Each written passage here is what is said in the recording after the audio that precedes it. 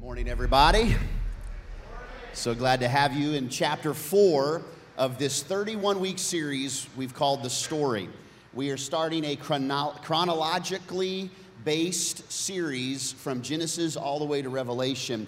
And if you noticed out in the lobby, we're set up for Rescue Day, and we'll talk about that in a minute. But really, we're also from Cafe Aroma to the lobby. If you would like to be joining us along with the story, you can purchase the story. It's 80% of the Word of God laid out in novel form. Easy to read, easy to understand. It connects the dots. And we're going to be helping you become more biblically literate in 2018. Really know all the stories, which really is one big story of God. We started with Adam and Eve. We moved to Abraham, whose name was Abram. And at 75 years old, he's given a promise from God that he is going to have descendants that outnumber the sand, the stars in the heaven and the sand on the seashore. And here, Abram is 75. His wife's a few years younger. He says, hey, we're going to have all these kids. And she's like, what? This oven ain't baking no bread. And yet, through the process, God's promise is fulfilled, and he has Isaac. And then Isaac has Esau and Jacob takes the reins, and he has 12 children. And that forms the nation of Israel. Jacob's name is changed by God to the name Israel. And we have these tribes that make up the entire nation of Israel. And it's all about the promise of God. And today is no difference. We're going to talk about the promises of God and how they unfold in the story of God through the Bible. And in 2018, the story of you and the story of me. So take your study notes right there on the back of your worship guide. There's just some lines there to you to fill in. You have no blanks to fill in today, but I encourage you to follow along and take some notes this morning. Let's start with the definition of a promise, because that's really what we're going to start with today, is the promise. An offer with a guaranteed result. How many of you ever made a promise to somebody? Anybody? How many of you ever broke a promise? Oh.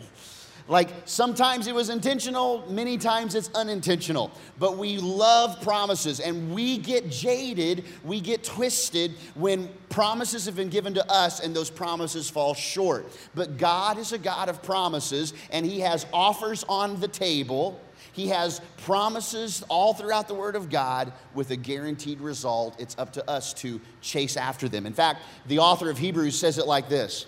When God wanted to guarantee his promises, I'll give you a 30-day money-back guarantee. That's not what God said.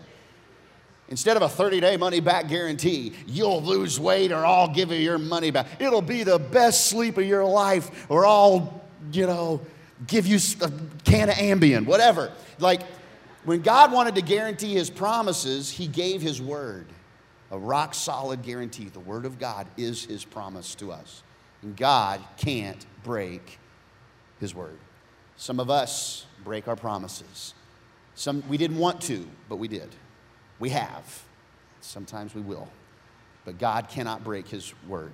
And because his word cannot change, that means that the promise is likewise unchangeable. So the promises of God that were made long time ago are still, because he can't change his word, those are still promises available. And we who have run for our very lives to God, those that have said, Jesus, I want you to be the Savior, the center, the Lord of my life, those that have run for him to our very lives to God have every reason to grab the promised hope with both hands and never let go. Not only does he have promises, but then he invites us into a journey of receiving those promises. He doesn't just say, I'm going to put these in your back pocket. I'm going to stuff these down your throat. You can see the partnership of us grabbing with both hands and not letting go.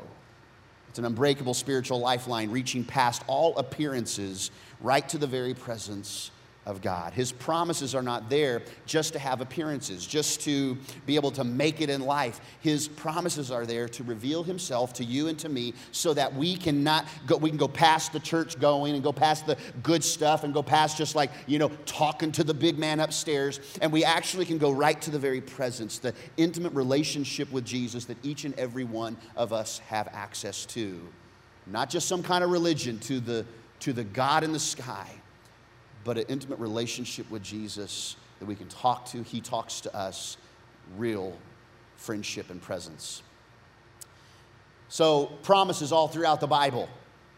7,000 promises to be exact. In fact, if you deal with fear, There's promises for fear in the Bible. When you read the scripture, his word, it is unchanging. You got fear in your life, you got a real life situation, you're afraid to make a decision, or you don't know what's going to happen, or you're worried, and you kind of get a paralysis of analysis, and you get a little afraid of stuff. Well, the Bible says, the Lord is my light and my salvation. Whom shall I fear? The Lord is the stronghold of my life. Whom shall I be afraid? You can trust him. It's a promise that you can trust the strength of God. Maybe you got the devil on your back. I don't mean just a monkey on your back. I mean the devil is on your back. It's like you just can't get ahead, and you feel like you're attacked from every which way and every angle. We have a real adversary in the enemy, in Satan himself. And the Bible says, though he who is in you is greater than he that is in the world.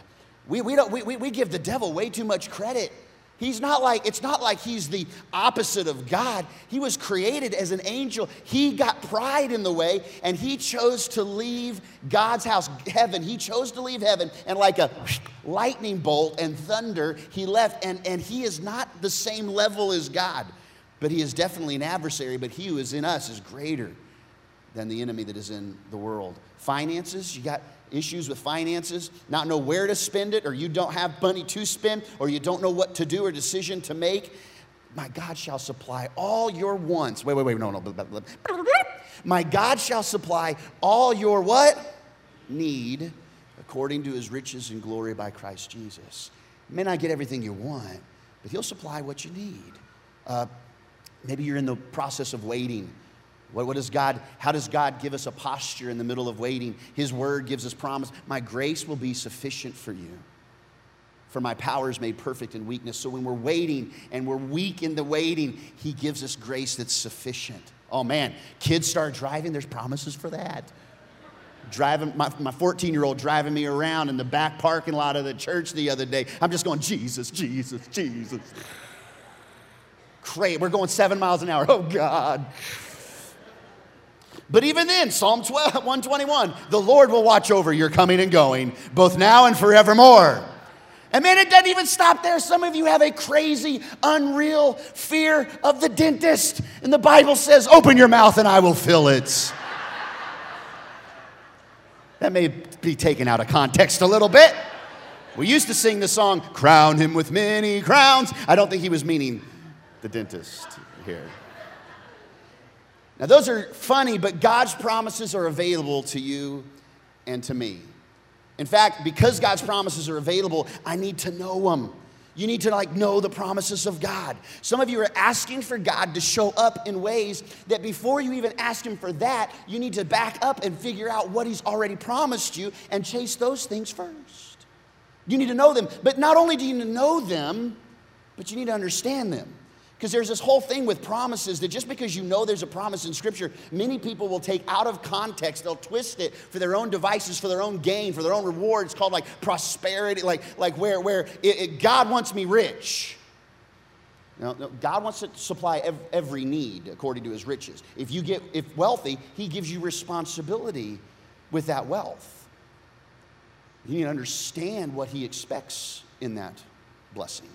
And then once I know and I understand that just because there's a promise of God, there's also participation in the process with me. So there are times where God says, I'm going to heal your land. I'm going to turn things around. I'm going to forgive you. But there's a promise that also has a premise.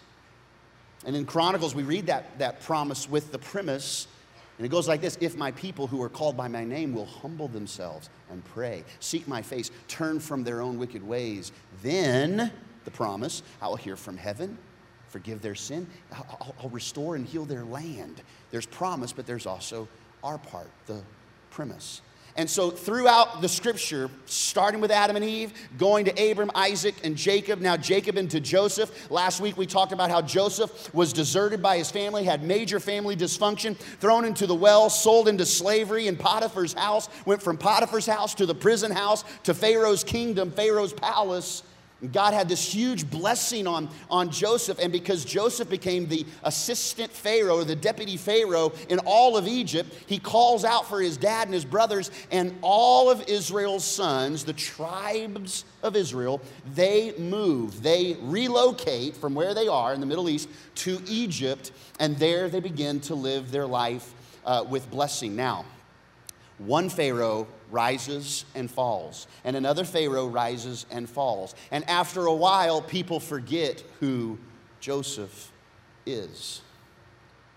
Do not think for a second that any kind of moral standards in America will stay from one generation to the next without purpose, without focus. We see all throughout the Bible that one king rose into power and they honored God and God blessed them, and the very next leader came into power and they turned their back on God. We're one generation away from turning our back on God. One generation away. That's why it's so important. That's why we value reaching the next generation here, because we want to invest in that next generation, want more for them so that we can keep alive those moral anchors, biblical anchors in the next generation. Are you with me this morning? And so we see that Joseph is forgotten and his brothers are forgotten, and the nation of Israel, these tribes, they're growing and growing and growing and growing. They being fruitful and multiplying. Spirit of rabbits. And so there's just tons, what in the world? So there's just like tons of Israelites starting to show up, and Pharaoh gets nervous. Pharaoh gets intimidated, and so he takes all the power of the nation of Egypt and he enslaves the Israelites. They lose their freedom, they lose their comfort. Joseph who? And they become slaves in the nation of Egypt. And they have to then begin to work out all of their days making brick to make the pyramids we see today, the homes that were there. They became slaves. And it's in the middle of this that not only are they growing and becoming slaves, but Pharaoh wants to help cut down the population, because he says in the scripture, they will get so many, they'll overpower our nation. So he orders mass genocide of the boys that are Israelites. And the army goes out and begins to kill, mass genocide, kill the babies of these Hebrew children, of these Israelites, kill the baby boys.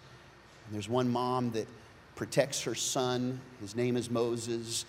She weaves together a basket, covers it in pitch, and sends it down the river, hoping, praying that something will happen to this boy beyond just the sword of the army coming down the road.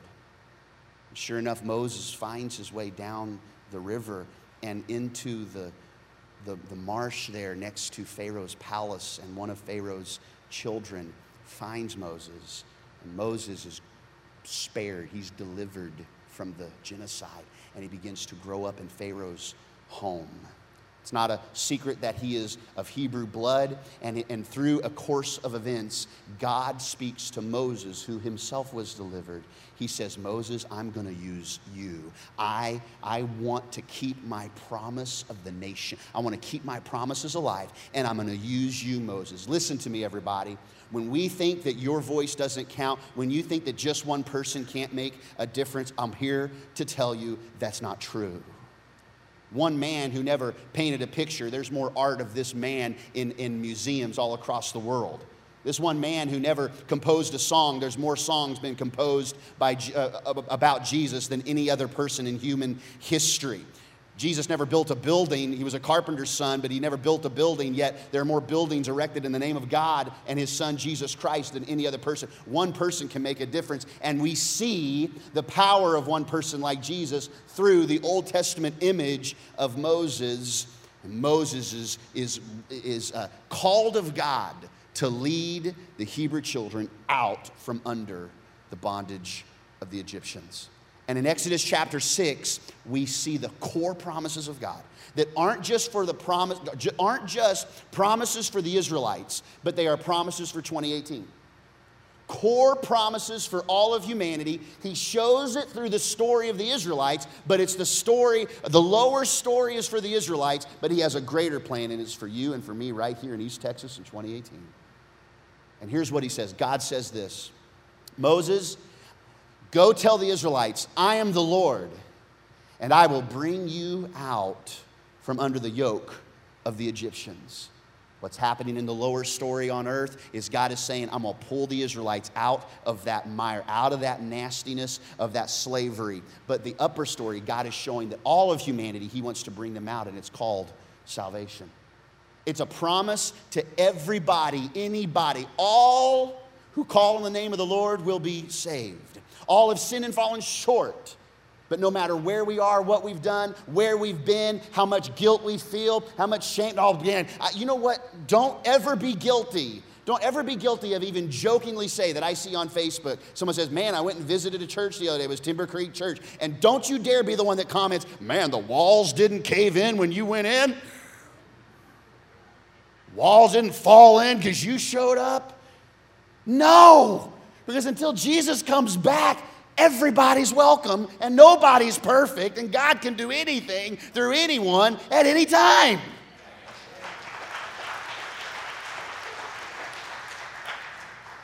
And it's one of the core promises we have of God, salvation. It was a promise then, and it's promised now. But he doesn't stop there. He doesn't stop at the promises of salvation. He says, not only am I going to bring you out from under the yoke of the Egyptians, I will free you from being slaves to them. Now that's interesting. It sounds like that's already the promise of bringing you out. But we can even see, as we read, that once they got out of Egypt, they still had some Egypt in them.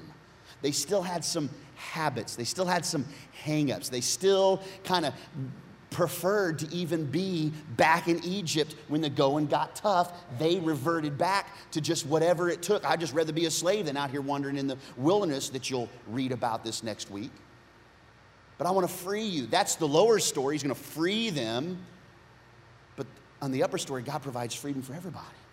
See, salvation is instantaneous. You ask Jesus to save you, he saves you. If you have the heart and the mind, you believe and you confess, you're saved. And it's not hard, because if it were hard, it'd be all about what you could do, and it's not about what you could do. It's about what Jesus did on the cross. But then freedom that comes after salvation, listen, I want to tell you something. You raise a hand for salvation today. You write on the red line of a Connect card, and you also have a bunion on one of your toes when you do that. When you drop that red card, Connect card, in the offering plate or at the Next Step booth or in one of our giving boxes, and you walk out out there into the parking lot, you still got that bunion. Like, you got to deal with it, right? I got this ganglion cyst. I know it sounds so sexy. Ganglion cyst underneath my big toe on my left foot. And every once in a while, man, I'll just lean just right on that thing. I'm like, whoa, people think I'm getting the Holy Spirit. It's the ganglion cyst. It may be the Holy Spirit too, but ow. Still got to deal with that. Now look, you can get saved and you're set free from your sin. Sin is gone. You have a clean slate. But there's also habits and hang-ups and junk.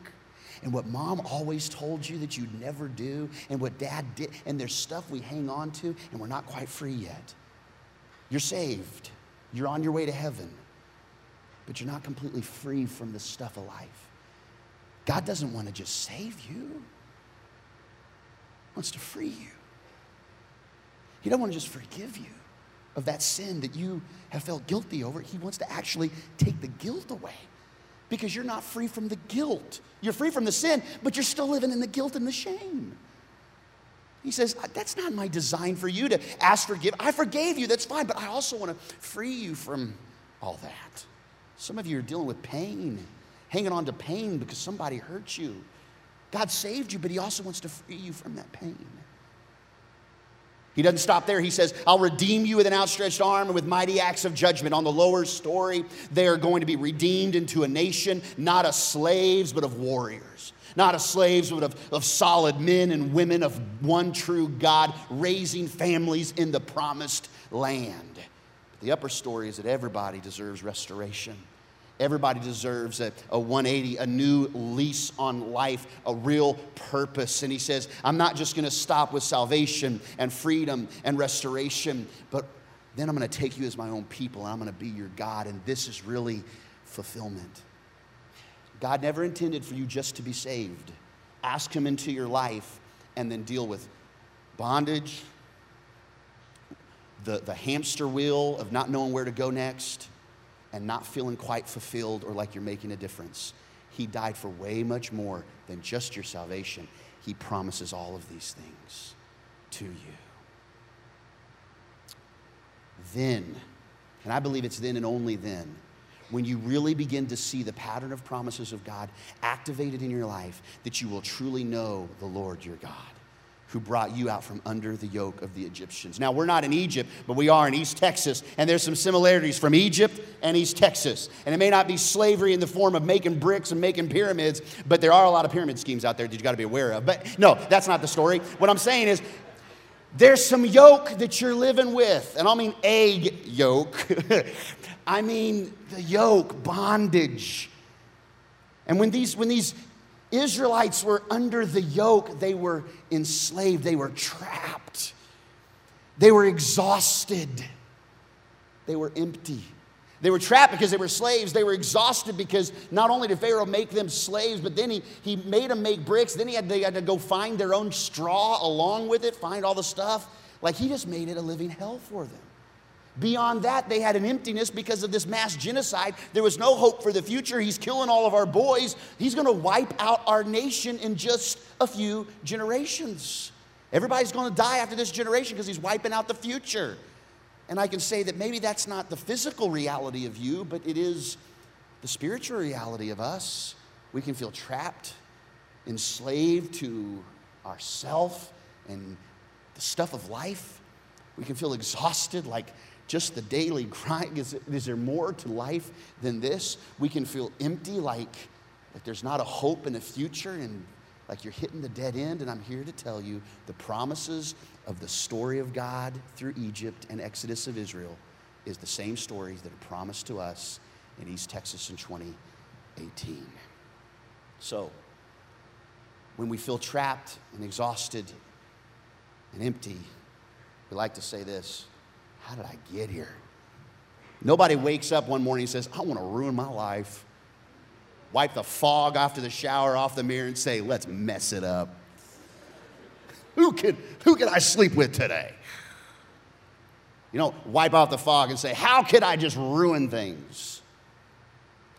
But the wrong question that we have to talk about is not how do I get here, it's how do I get out? How do I get out? Because no doubt the Israelites under the Egyptian rule were saying, how did we even get here? But God was providing the way out. He was providing the opportunity to bring them out, free them, restore them, redeem them, and give them fulfillment. In fact, the scripture says, I will bring you out. It's not what you could ever bring out. It's not what you could do. It's always about him. I will bring you out. And in Romans chapter 8, the Apostle Paul says, when God lives and breathes in you, when he does his part, you are delivered from that dead life, that trapped, empty, exhausted life. With his spirit living in you, your body will be as alive as Christ's. Because the same spirit that raised Christ from the dead, he's promised that same spirit to us. And when he's alive in us, those promises can come to fruition, can germinate and grow beautiful fruit in your life. You know, we're talking about Project Rescue today.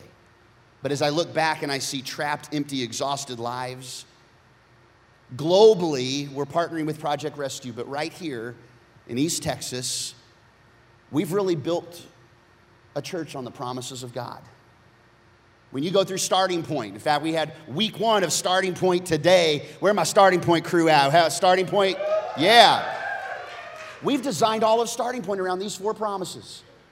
Our whole strategy here at Timber Creek is basically we want to help people know God, salvation, find freedom, discover purpose, it's restoration, and make a difference, that's fulfillment.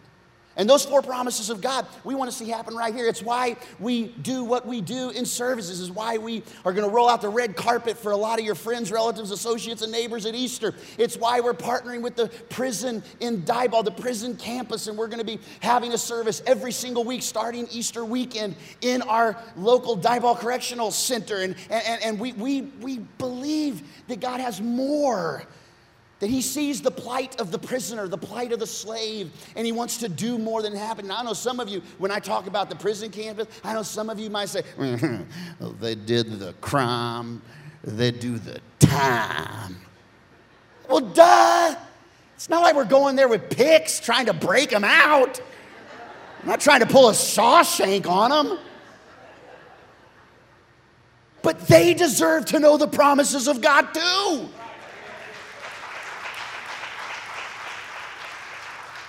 And there are people that have been forgotten in society that deserve to know that there's more than the dead end, enslaved, trapped, exhausted, empty life.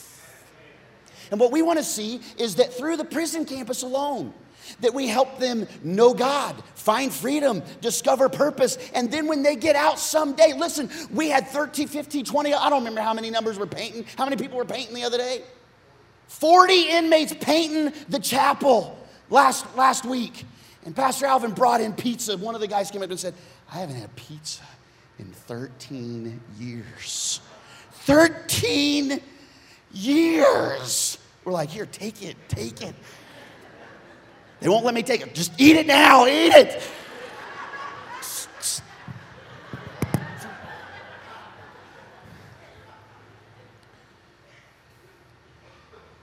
If they don't discover purpose, they're going to leave, and 60% of them are going to be right back in.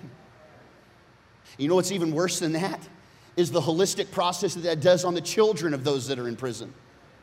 60+% of children of an incarcerated parent will find themselves incarcerated. We got to break that cycle.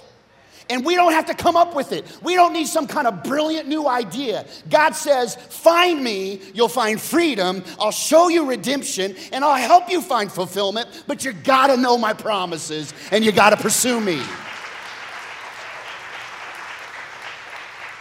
So I think it's critically important that you understand that we are going all in on these core promises right here locally. Before I talk about globally what we're doing, many people say, yeah, well, what, you cross the sea, but what about across the lawn? Look, we have staked our life on this thing. As a church, we have gone all in on these promises right here. And God has called us to reach people we know, people that are close to us, people we may never come in contact with, because His promises are for all generations. A couple of weeks ago, myself and 4 couples went to India, and we toured several different places of Project Rescue, an organization that is helping in modern day deliverance with the issue of the plight of the prisoner. But it's not brick and mortar, it's sexual slavery, it is sex trafficking. Many of these women are sold into slavery by their parents. Many of them are stolen, kidnapped, and brought across the country and forced to pay off a debt of their master in these red light districts behind a little curtain in a tiny little closet that you can barely walk into.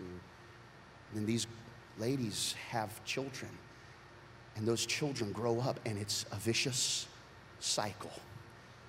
But God is about breaking the vicious cycle and bringing hope and redemption. This is a little bit about our trip. Take a look at this video.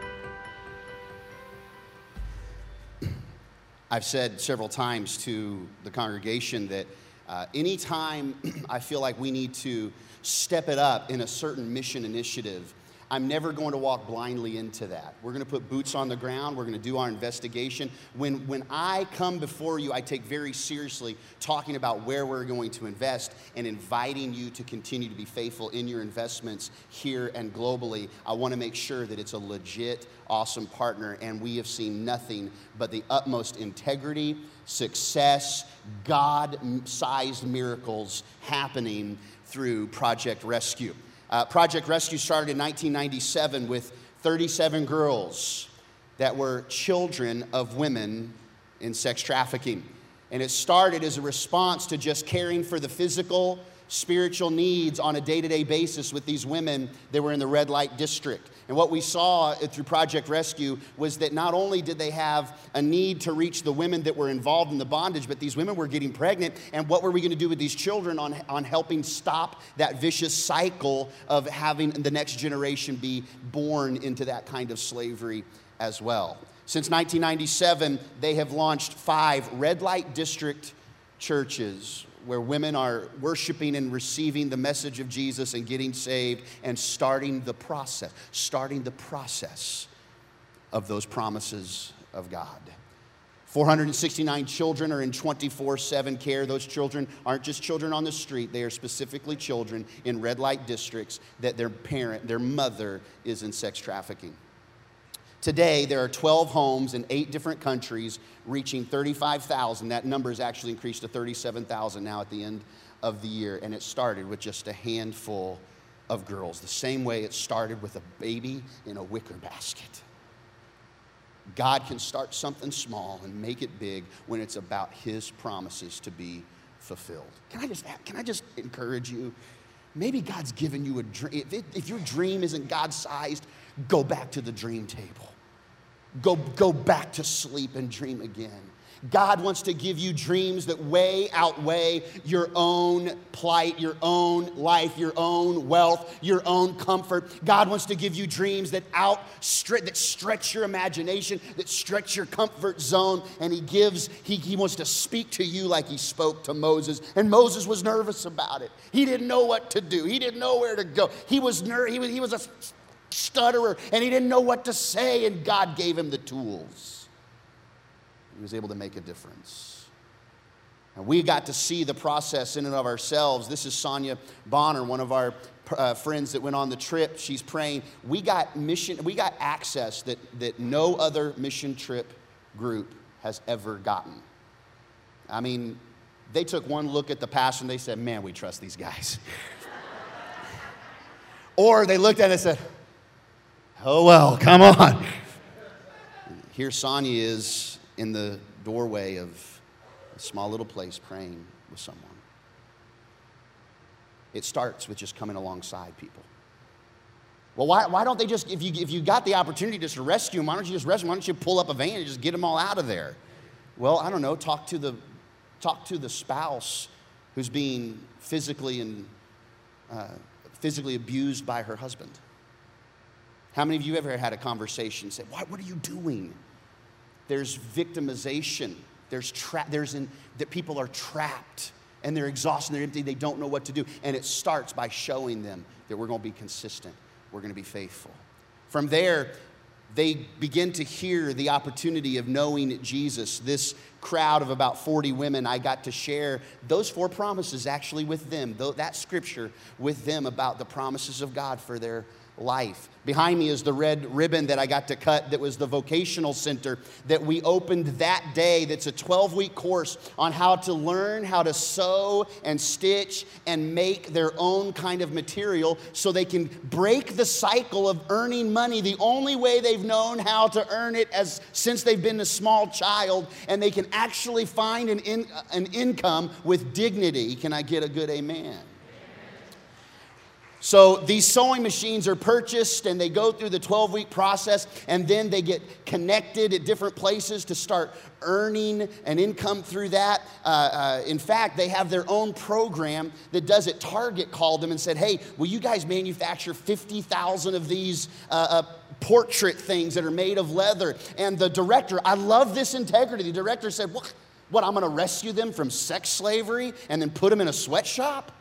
We can't do 50,000 things and have these women working 19, 20 hours a day getting your photo. We have to do it with dignity. So they're protecting them by becoming enslaved to the sewing machine as well. But they got to give them a process of getting out of that. Here they are showing us some of their skills. I tried it myself and I stitched up my shirt. It's a joke. I'm not that stupid. At another location for boys, because boys are becoming more and more trafficked. Boys are learning, getting out of that, and they're learning how to put together an engine, how to start with car repair. Trust me, India, like crazy amount of vehicles, like unreal. When the forecast says smoky, all right, when the forecast says sunny, here it's like, oh, it's a miracle of God. But it says smoky there. The smog is unreal, and they're learning here on the whiteboard right out there at their center, learning how to discover purpose, find freedom to discover the purpose. This lady is an example of the holistic approach from salvation to freedom to restoration to now a difference maker. She was saved off the streets as a prostitute, and now she serves. In fact, 60% of the staff of Project Rescue are women that have become whole through God and are now making a difference for other women. Here she is taking some school-age children who came out of the red light districts. She's taking them and she's taking them back home, and she's serving in that school. We got to see the children as they are rescued from the area. And it starts just by loving the parents. It's not like we steal the kids from the parents, but the parents say, I can't provide the kind of thing that you can provide. Will you help my child? And so they bless that mom by taking the child and helping break the cycle. They give them food and shelter and clothes. It's not much. I took a picture of one drawer underneath a bunk bed to show my own kids as their own drawers burst. Closets that burst. To remind us that we are so very blessed. And yet these children were so happy with their one drawer of everything they owned. They were so happy because they were finding real freedom. From children to graduates, we see the holistic cycle. And that's what God wants to do in everybody's life, friends. You know, this is Raul. Raul was rescued at 2.5 years. His mother died of AIDS. And through Project Rescue, 9 years later, Raul is a young kid that can play cricket like nobody's business. We didn't have the video. I'm the only guy on the entire team that, number one, got sick, like close to death's door sick, crazy sick, graveyard sick. And I also was the only guy playing cricket in that whole crew. Sonia Bonner's hitting, whatever they call them in cricket, home runs. I got a big old bloody nose, smacked in the face with a cricket ball. Bless God. I still like him. He's a cricket, he aspires to be a hotel manager. And he was rescued from the brothel. This little child is Sabrina. Sabrina's mom contracted AIDS and died in the red light district. Project Rescue found her at 12 months old. Now she's in 7th grade, and she loves art and drawing. This is Samara on the left side. Samara is HIV positive. They have one particular home with 60 children in it that are all HIV positive, and they don't quarantine them because of HIV. They quarantine because they need the best care they can get, and they have very specialized care for those that are HIV positive. When she was very young, she spent weeks and months in the hospital, but God brought her out, gave her freedom. She has purpose. The person on her right, her friend on her right, that they're in a hug. That young girl was found by a Project Rescue worker. As the Project Rescue worker was walking down the street in the red light district, she saw a man holding a child bartering with a madam of a brothel. Bartering to sell this child to the brothel. When the Project Rescue worker walked up and said, "Hey, what's going on?" the man flipped. He got nervous and he shoved the baby into the Project Rescue worker's arms, ran off. Nameless baby. Sounds a lot like Moses. And yet God had a plan. And they named her Prisha, which means glory of God, or glory. And now both Samara and Prisha have graduated high school. And God has a plan for their life. The child in the picture with the skinny legs, Sharuk, product of human trafficking and without hope. 13 years later, he's the worship leader at their church.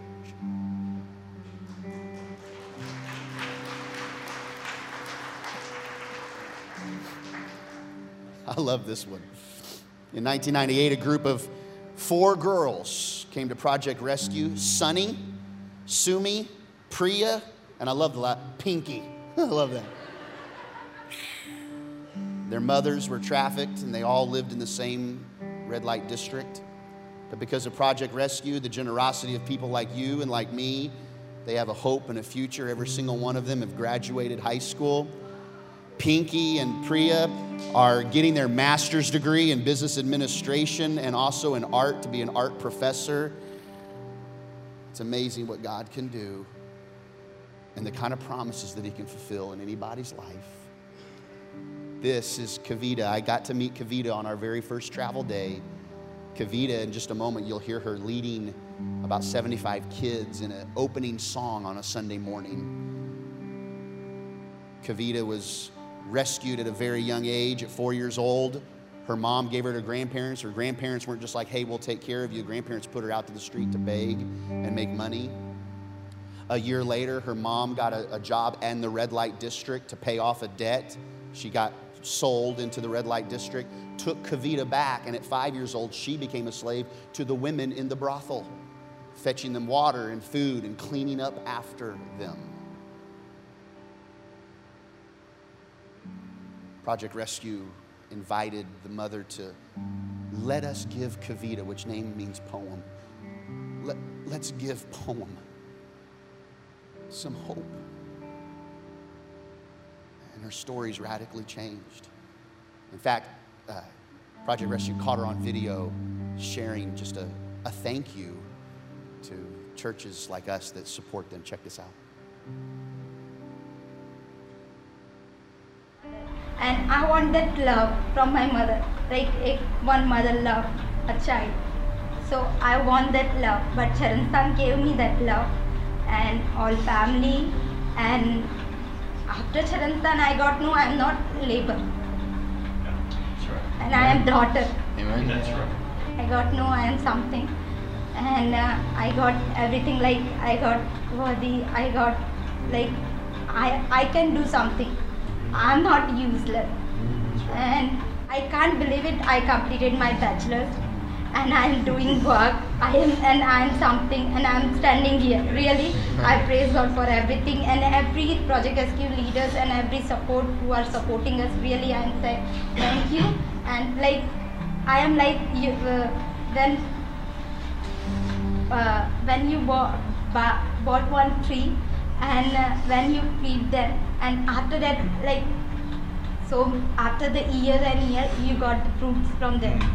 So I'm like that only. I'm really praise God and thank you for everything. Oh, thank you, Kavita.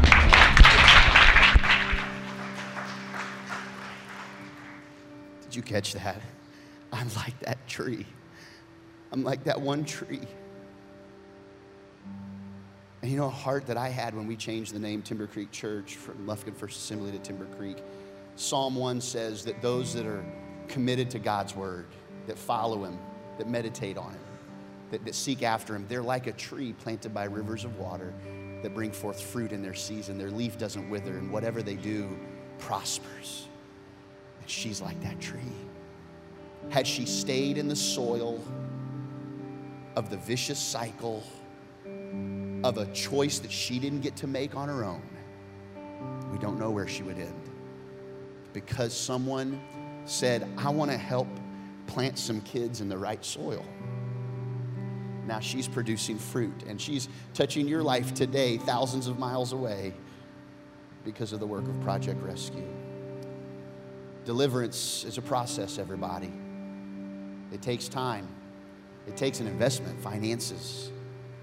$3 a day is what Project Rescue says that provides the process for one child to go holistic. Not just feed them a meal, but feed them, clothe them, shelter them, train them, get them ready for the real world, train them in the 10th grade. The 10th grade is like the biggest deal there, to get the exam done so that you can choose the path. Otherwise, the path is chosen for you, and it's pretty bleak. What I'm inviting us to do today is help rescue as many as we can. Now, the beautiful thing of this is last year at this time, I challenged our church, Timber Creek, to go all in. For those of you that had the potential to be a giver, I invited you to become an occasional giver. Just give occasionally. And for those of you that gave occasionally, I invited you to become a consistent giver, to not just think, oh, I had a $5 in my pocket, I guess I'll give it today, but like be thinking the same way that when you go to Walmart, you need your money, that you would be ready to give into the kingdom of God when you came to church, and become a consistent giver. I invited, encouraged, challenged those of you to go from consistency that were already there, to become a tither, 10% of your income to the kingdom of God. Trust God with the 10, knowing that He's a better money manager with your 90% with Him than without Him. And then many of you I challenged, and Janet and I do our best to lead the way in extravagant giving, above and beyond that 10%. Not everybody comes from the same consistency or occasional or tithe or extravagance, but all of us have an opportunity to do two things. Number one, ourselves, we have the opportunity to respond to what God wants to do in your personal life when it comes to those 4 promises. But then 2, help other people in the process. So I'm glad to say, I'm thrilled. Are you excited? I get to tell you today that whether you respond to Rescue Day or not today, because you've gone all in, we're going to be able to give $25,000 to Project Rescue to help children find that hope, find that help, find the deliverance that they need. We're going to be able to do that because we've made the decision that that's going to be a key priority over the next 10 years. We're 91 years old as a church. By the time we turn 100, there are very specific things we want to be doing. But here's what I also want to say. I also want to invite you to think about your McDonald's money, to think about the quick run through the breakfast line at Chick-fil-A. Gotta love that new awning, don't you? Now I'll go and spend money there. Yeah. Your Netflix that kind of hits the debit card, the credit card you don't think a thing about. I want to invite you to, if you want, if you'd like, to take a step above what we're already doing as a church. We've gone all in, and there's no high pressure sales pitch here. I just want to give you the opportunity. I felt like I needed to, number one, show you that we're going to give whether you commit to a rescue day or not. But also, maybe there's just some things that you might want to be sacrificing additionally to help these children that are counting on people like us. And so, would you take your envelope there that was in your seat? Just take it out there, 2 pieces of paper. One is an introduction to the founder of Project Rescue, David and Beth Grant. But then the other one is a Rescue Day card. And I want you to hold that in your hand, and we're going to respond to it. There will be 0 pressure, only direction from this point, okay? No pressure, just direction. On that rescue card, you can see that on the top, there is personal information, and on the bottom, there is credit card, debit card, banking information. What I would consider you to do, the same way that in November, the Sunday before Thanksgiving, we have a Feed One Sunday, where right now we are feeding 425 kids at $10 a month. We gave over $50,000 just by Netflix money being debited and credited off of our accounts. We're able to help give $50,000 on just like a $10 a month deal. Rescue Day is no different. Rescue Day, $3 a day, provides care and ministry for a woman or child rescued from sex slavery. And so you can see that maybe you would like to give 9 or 20 or 50 or 90 a month. 9 is 3 days worth of rescue. 90 is an entire month.